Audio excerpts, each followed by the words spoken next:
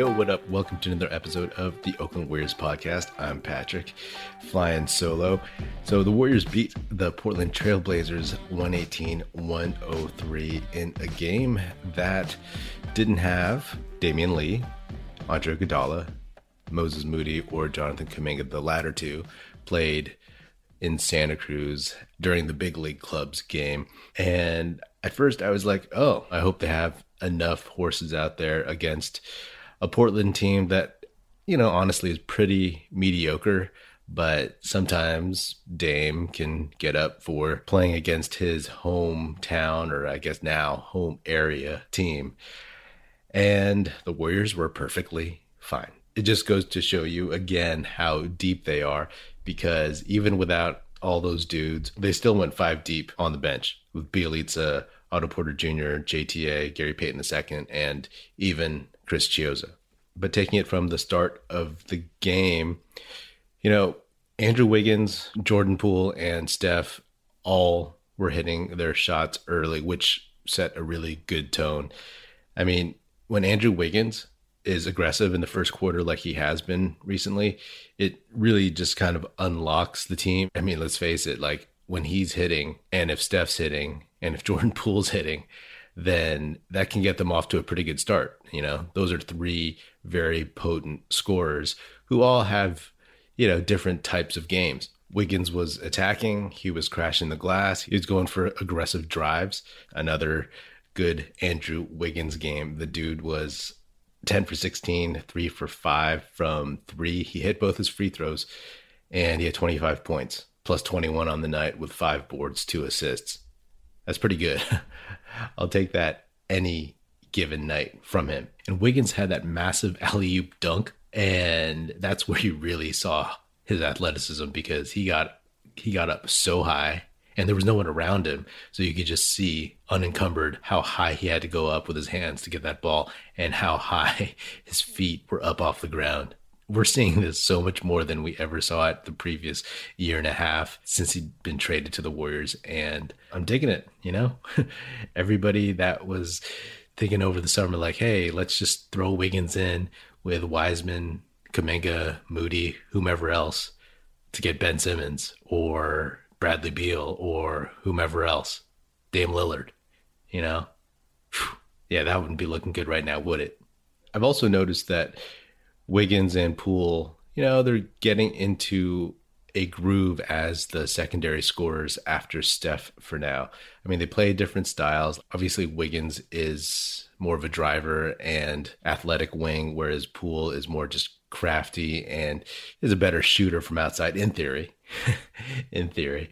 He didn't have the best shooting night against the Blazers, but still, having Poole take a greater role this season, it seems like it actually helps Andrew Wiggins in the sense that there's less pressure on him to be that number 2 guy. He can share those duties for now with Jordan Poole, and it looks like he kind of enjoys it, you know? I mean, overall, it looks like he's having more fun this season, but that's got to be a big deal to him, you know? Like for some guy who doesn't really demand the spotlight or want the limelight, it's like he and Poole can play off of each other a lot better. So that's a positive. And when Klay gets back, both those guys are going to be moved down a notch. So I'm looking forward to seeing how that plays out. And from the outset, the Warriors D was pretty much locked in. They were on a string and basically in sync on both ends of the court. The only thing that honestly kept the Blazers close within striking distance early on was the fact that there were some terrible Warriors turnovers, like passing it off of people's legs, miscommunication, all this other stuff. And obviously, like I've spoken about a ton of times, they have that tendency, but luckily the Blazers are a team that they can make those mistakes against. Like I mentioned, the Blazers are pretty just mediocre. You know, my buddy Aram in Toronto, he talks about how this is a team that it's like that couple that just needs to break up. It's like, oh, kind of just flatlining at this point. That team, they're 1-9 on the road, so I guess they're better at home. But watching them for the first time really since earlier in the season, you just don't see that this Portland team is going to get that much better. Like, what kind of dent could they actually make in the playoffs against anyone? They have some talent, but after Dame. You know what you'll get with CJ. You know what you'll get with Nurkic. Covington isn't going to make a huge difference at this point. He's not going to take you over the top. Nasir Little, he seems to be okay, but not developing as quickly as I would have thought. That's one dude I wanted the Warriors to draft a couple years ago. The only dude on that team that I actually really like is Anthony Simons. That guy, he's only 6'3". He actually plays bigger than that. I thought he was taller than that, but he hit a bunch of shots in the second half that woke the Warriors up a little bit from coasting, got the lead down almost to single digits again. But, the Warriors just flipped the switch back on and just shut it down. At this point, the Warriors just kind of own the Portland Trailblazers, kind of going through the motions. It felt like once the Warriors started doing what the Warriors do, there was one time when Dame went to the bench and he looked just like downtrodden, like he knew what was coming. That is one team that I would love for the Warriors to face in the playoffs, because as good as Dame is, he's definitely not enough to take them very far. I was texting with Aram about Simons, and I was like, oh, he is the one guy who could be an X factor, who does have that it factor. If he improves in the next couple years, he could maybe make them a little bit more threatening. But he mentioned it's probably a little too late, which I actually agree with. And he would make a great replacement for CJ McCollum. And so they should probably move CJ if Dame's not going to demand a trade. And I don't know what CJ can get you on the open market right now. But yeah, they're kind of boring to watch because you know exactly what you're getting. I mean, it doesn't help the fact that Dame and CJ both had mediocre nights. And on that point, it's great to see Steph versus Dame. And, Dame's had better nights and he's playing better than he was at the beginning of the season. But it's good to see Steph prove how much better he is than Dame Lillard. I love Dame, but for all the gravity that Steph has, for all that he does off ball, for all the movement, for all the screening, for all the titles, for all the individual awards. In the last couple of years when the Warriors were down, Dame had some great moments, right? But just because he's a great shooter and he can hit deep shots as often as Steph can, doesn't mean he's at all better than Steph. I mean, it's hard to argue, right? Steph just does so much more. Steph just has such a greater impact. I mean, Dame is amazing, Hall of Famer, top 75, technically, and one of the best players in the league. But Steph is like a transcendental player, Dame is one of the best players of his era, but Steph is one of the best players legit of all time, like up there in the rare air. A few more things, the Warriors, they're just starting to click more and more. I mean, I love seeing JTA do that dribble handoff fake again, where he just dives to the basket and he threw down a massive dunk. And yeah, this Warriors system and the players' IQs, this is turning into a real machine, if you know what I'm saying.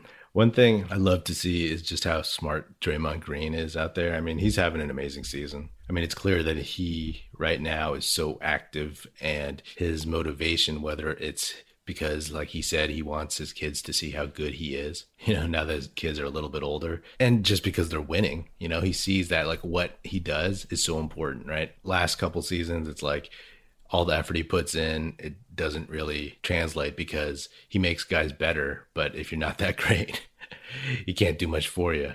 But this is like an ideal scenario. Again, what he does on the court makes such a huge difference defensively, offensively, running the show. I mean, he had that one play where I was like, oh, where, he was behind the 3-point line by several feet and Nurkic came out to guard him on the perimeter. And without hesitation, he's just like, oh, you're going to guard me. And he just ran right past him and threw it down. It's like, that's how smart he is. No hesitation. He sees like this dude come out on me. I'm not even thinking twice. I'm just going. And it's fascinating too, because like, obviously Klay's been out the last couple of years and you think of Steph, Klay, Draymond all together. But in the last couple of years, it's just been Steph and Draymond. And it's not exactly like this, but seeing how well they play off of each other, how They know where the other one is going to be, what the other one needs the other person to do. It's like the reverse Stockton-Malone, you know? Whereas like Stockton would just pick and roll with Malone, and Malone would roll and either go to the basket or shoot those soft mid-range jumpers. This is like the opposite, right? The point guard is the one shooting, and the power forward is the one setting screens and hitting them with open passes. Like they have this telepathy almost out there, which is kind of beautiful to see. One more shout out to Kevon Looney.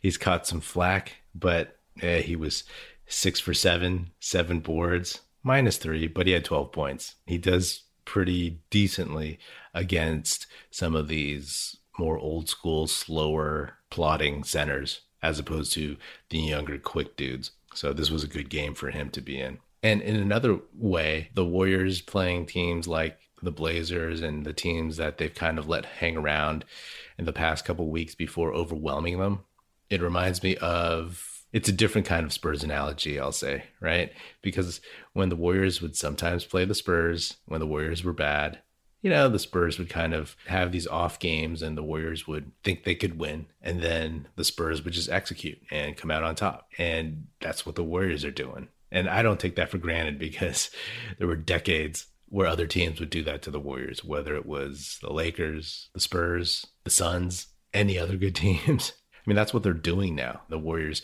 they have the ability just to overwhelm eventually. Even if they start slowly, they have the ability to overwhelm them on both ends of the court. And bottom line, that's hard to stop. Some teams are decent defensively, but can they score enough? Some teams can score, but can they guard? The Warriors are near the top of the NBA in both of those. The NHL season is underway, and DraftKings Sportsbook, an official sports betting partner of the NHL, has an unbelievable offer to celebrate the greatest sport on ice. New customers can bet just $1 on any NHL game and win $100 in free bets if either team scores a goal. Doesn't matter if it's a one-time clapper or a deft deflection, however they light the lamp, you win. If Sportsbook isn't available in your state yet, DraftKings won't leave you empty-handed. Everyone can play for huge cash prizes all season long with DraftKings daily fantasy sports contests. Basketball, football, UFC, you name it. DraftKings is giving all new customers a free shot at millions of dollars in total prizes with their first deposit. Download the DraftKings Sportsbook app now. Use promo code TBPN. Throw down $1 on any NHL game and win $100 in free bets if either team scores a goal. This week, one puck in the net nets you a big win with promo code TBPN at DraftKings Sportsbook, an official sports betting partner of the NHL. Must be 21 or older. New Jersey, Indiana, or Pennsylvania only. New customers only. Minimum $5 deposit and $1 wager required. One per customer. Restrictions apply. See DraftKings.com/sportsbook for details. Gambling problem? Call 1-800-GAMBLER. The coming week, the Warriors are going to face some tests. This will really, really tell us a lot, because like I've said, sometimes you look at this Warriors team at 17-2 and you're like, is this real? Are they this good? After the Brooklyn game, it was like, yeah. And I've said that I've wanted to see the Warriors play the Suns and the Jazz, and they get the Suns twice this week. They play the Clippers actually on Sunday first. And that's a big deal because the Clippers are playing better. After that first game against the Warriors, they kind of stunk it up for a while, but now they're playing a little bit better. But hey, even if the Clippers are playing better, the Warriors are playing much better themselves. So I'm curious to see how that one turns out. What will that game look like? You know, will they falter? Will being on the road in a tough Western Conference environment phase them at all? Phase some of their younger dudes? Part of the season is to get the Andrew Wiggins, the Jordan Pooles, the JTAs, the Jonathan Kumingas ready for the pressure of big games. You know, big games that the core has seen, the veterans have seen, but some of these younger guys, they haven't experienced it yet. And then after that, Tuesday at Phoenix, and then Friday at home versus Phoenix. And I don't know if y'all are paying attention, but yes, the Warriors are at 17-2, an unbelievable 17-2, but the Suns are 16-3. They're on a 15-game winning streak. That's crazy, right?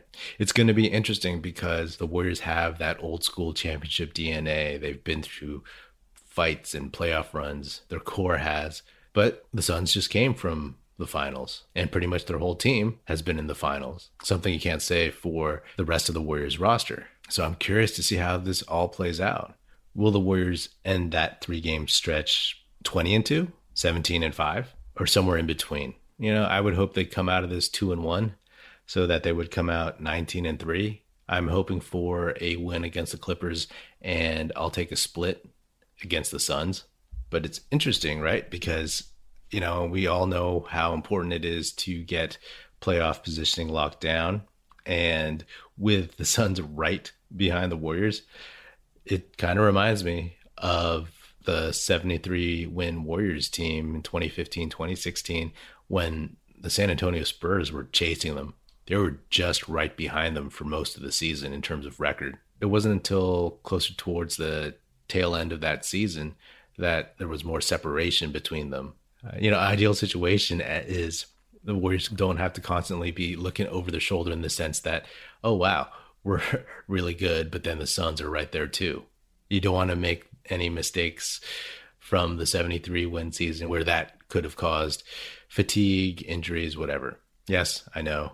Trust me, if Steph doesn't hurt his knee against the Rockets, if he doesn't slip on a puddle of sweat, then the Warriors probably take that title. But still, these are measuring stick games. And as y'all know, like Andre Iguodala hasn't played in several games, like maybe 5 games now. But let's hope that he plays in these upcoming games this week, because he's meant for high leverage games. He's meant for these important games.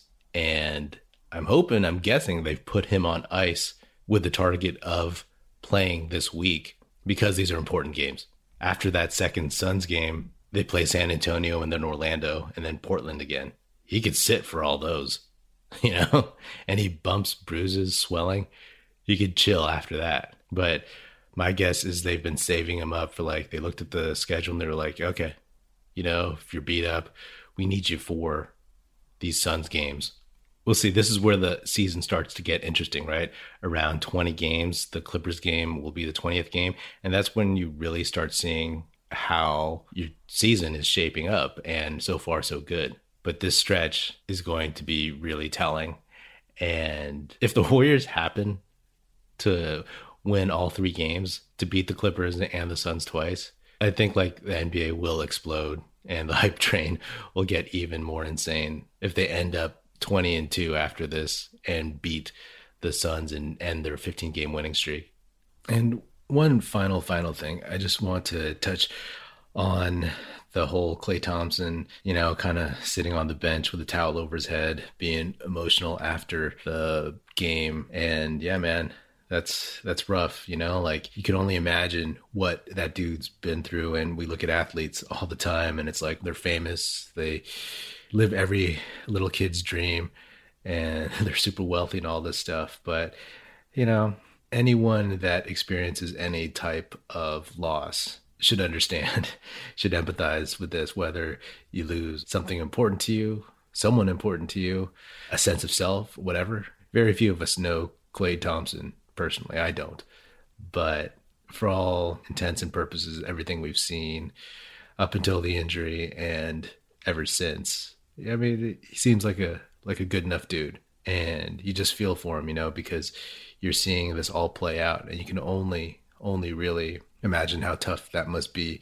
Because having a great game, tears his ACL in the finals, and the Warriors lose, and just as soon as he is about to come back on draft day last year, tears his Achilles, an even more devastating injury and tougher rehab.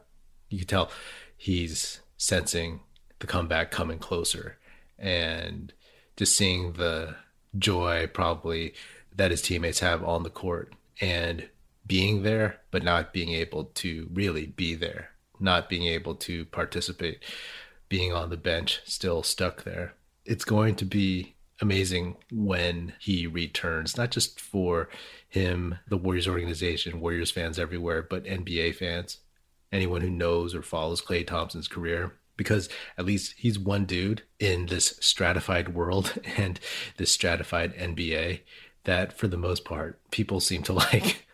There's not a ton of them in the league, but he's definitely up there. So everybody's pulling for him. And if you're not, you're probably just a bad person. It's interesting to see that human side because we know it's there, but when the lights go off, it's usually dealt with in private. So interesting moment, and knock on wood, if and when he comes back fully healthy, this will just be part of the story of his amazing Hall of Fame career. Anyway, that's all I got. Hope you enjoyed the rest of your holiday weekend. This has been another episode of the Oakland Warriors podcast. Be sure to subscribe wherever you get your podcasts. Feel free to hit me up on Twitter at Patrick Epino, E-P-I-N-O, or at Oakland Warriors. Check us out at oaklandwarriors.com, and be sure to tell your fellow Warrior fan friends to tune in and listen. The Oakland Warriors podcast is produced by National Film Society and is a part of the Basketball Podcast Network. And if you're so inclined, would love it if you could leave us a 5-star rating and or say some nice things about us in a review on Apple Podcasts. That stuff helps a ton. All right, thanks. That's it. Music in this episode provided by Paper Sun. Special thanks to Paul Amardo for production support. See you next time, and go Dubs.